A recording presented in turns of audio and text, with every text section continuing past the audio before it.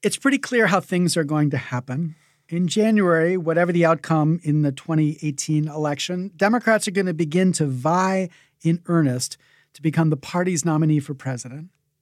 There'll be a gaggle of normal politicians on the left and in the middle, and a handful of billionaires. The politicians will emphasize either their character or their policies, or maybe both. The progressives will emphasize their policies. The less than progressive, their character. Character in our age means courage, the stuff military sorts have. Progressive policies of our time are the ideas that Bernie Sanders made sexy. Single-payer health care, free college, plus the anti-Trump issue du jour, abolish ICE or whatever. The billionaires are going to play a different game. They, unlike the politicians, have actually done something successful, or so they will insist. They've either run a successful business, or both a successful business and served successfully as a mayor, or at least they successfully become super famous with millions following their latest whatever. This is a kind of character as well, the character of being an outsider.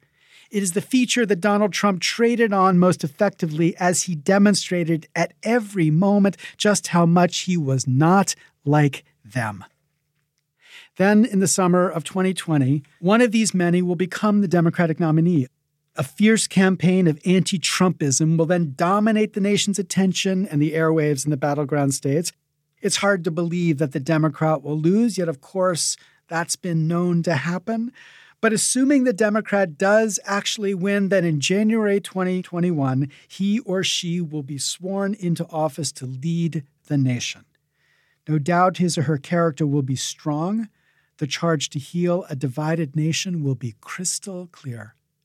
Yet, does anyone actually believe that this president, whoever he or she may be, will actually be able to do anything? Can anyone look at the United States government today and believe that the problem is just the leader at the top? That simply getting a new president and even a new Congress is going to break the gridlock and get us a government that can actually work? No doubt experts can win elections. That's marketing 101. But the real question for America today is just this. Can anyone actually govern? This is Larry Lessig, and this is the first episode of a podcast called Another Way. Over the next 6 episodes, I want to lay out an argument for a different kind of politics.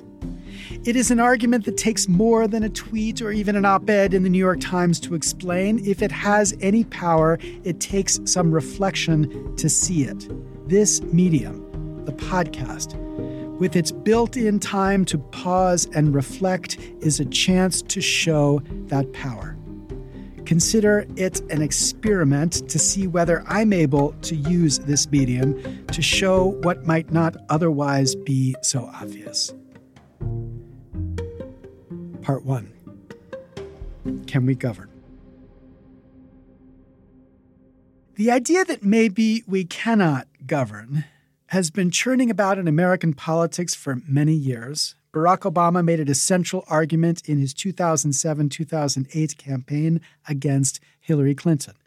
In 2008, he told a Philadelphia audience, quote, "If we're not willing to take up that fight, then real change that will make a lasting difference in the lives of ordinary Americans, will keep getting blocked by the defenders of the status quo.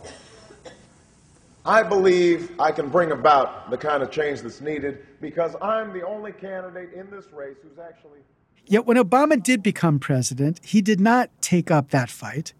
Obama did not propose even a single change to change the way Washington works, with the results as he predicted that, quote, real change is still, quote, getting blocked by the defenders of the status quo.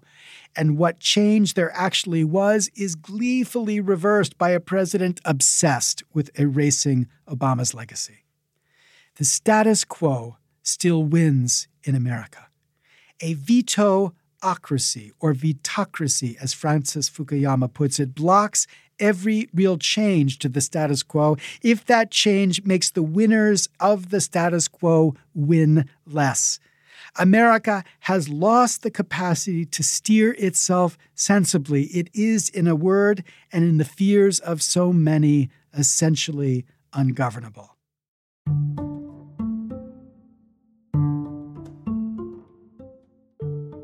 Now, the sources of our ungovernability are many.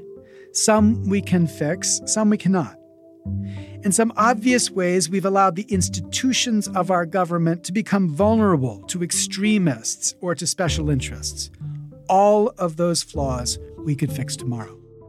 But in some critical ways, we've become disabling more polarized and partisan, and very few of those we could do much about, at least in the short term.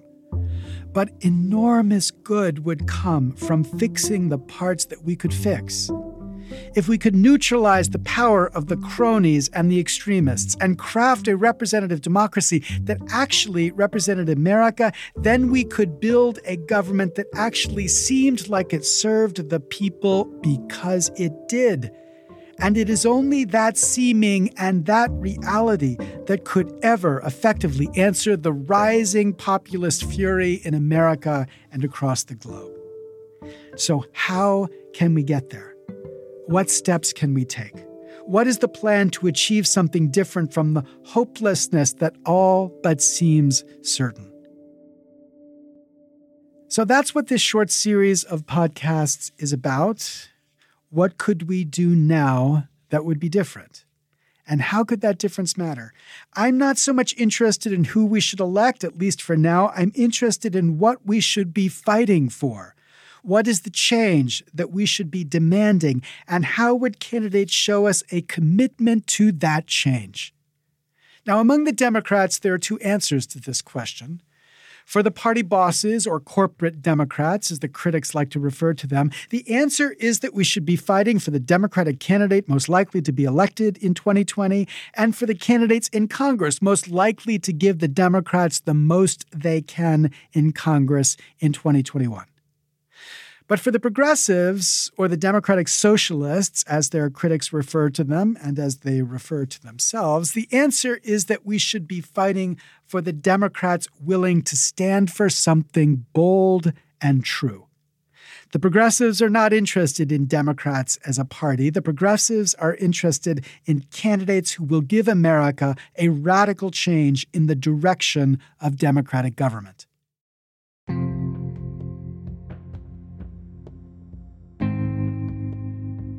I think both answers are wrong.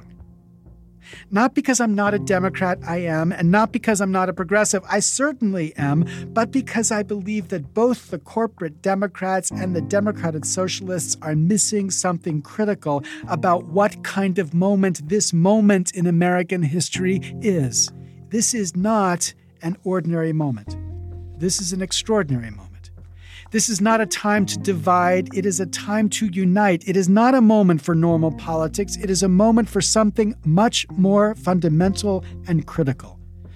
We have to find a way not to enable one party to crush the other. We have to find a way to change the way party politics in America happens. That way is the focus of the 5 episodes that follow. So stay tuned for words destined to make every politician and political activist angry if they heard them. But that's to be expected if we're taking up that fight, as Obama told us to do, to change the way Washington works. It's not real change unless they squeal, and I promise we can make them squeal.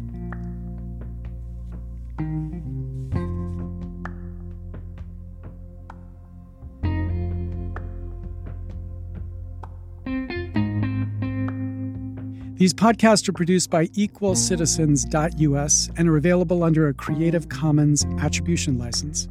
If you'd like to learn more and sign up to follow our project, go to EqualCitizens.us/anotherway. This is Larry Lessig. Thank you very much.